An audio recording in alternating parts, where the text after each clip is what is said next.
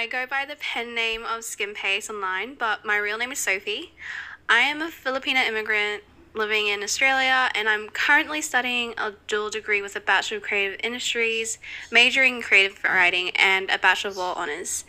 I'm also the founder and editor-in-chief of Skin Coloured Magazine, and that's a non-profit online magazine that celebrates youths from all walks of life and their creative works. I've always had an affinity towards expressing myself creatively, whether that's through writing short stories or just drawing constantly every single day. As I grew older, though, and after experiencing acts of racism and discrimination, I realized that my creativity could be used as a greater, meaningful message to share with the world.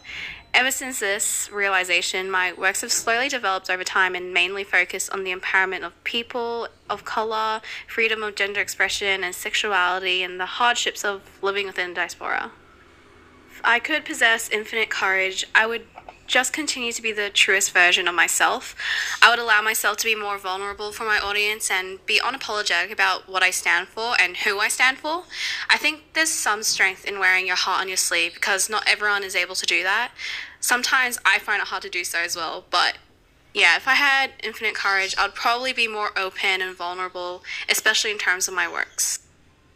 I think I would like to have my grandmothers as my dinner guests, even for just one night. They've both passed away recently, and I've never been able to become close with them since they've lived on the other side of the world.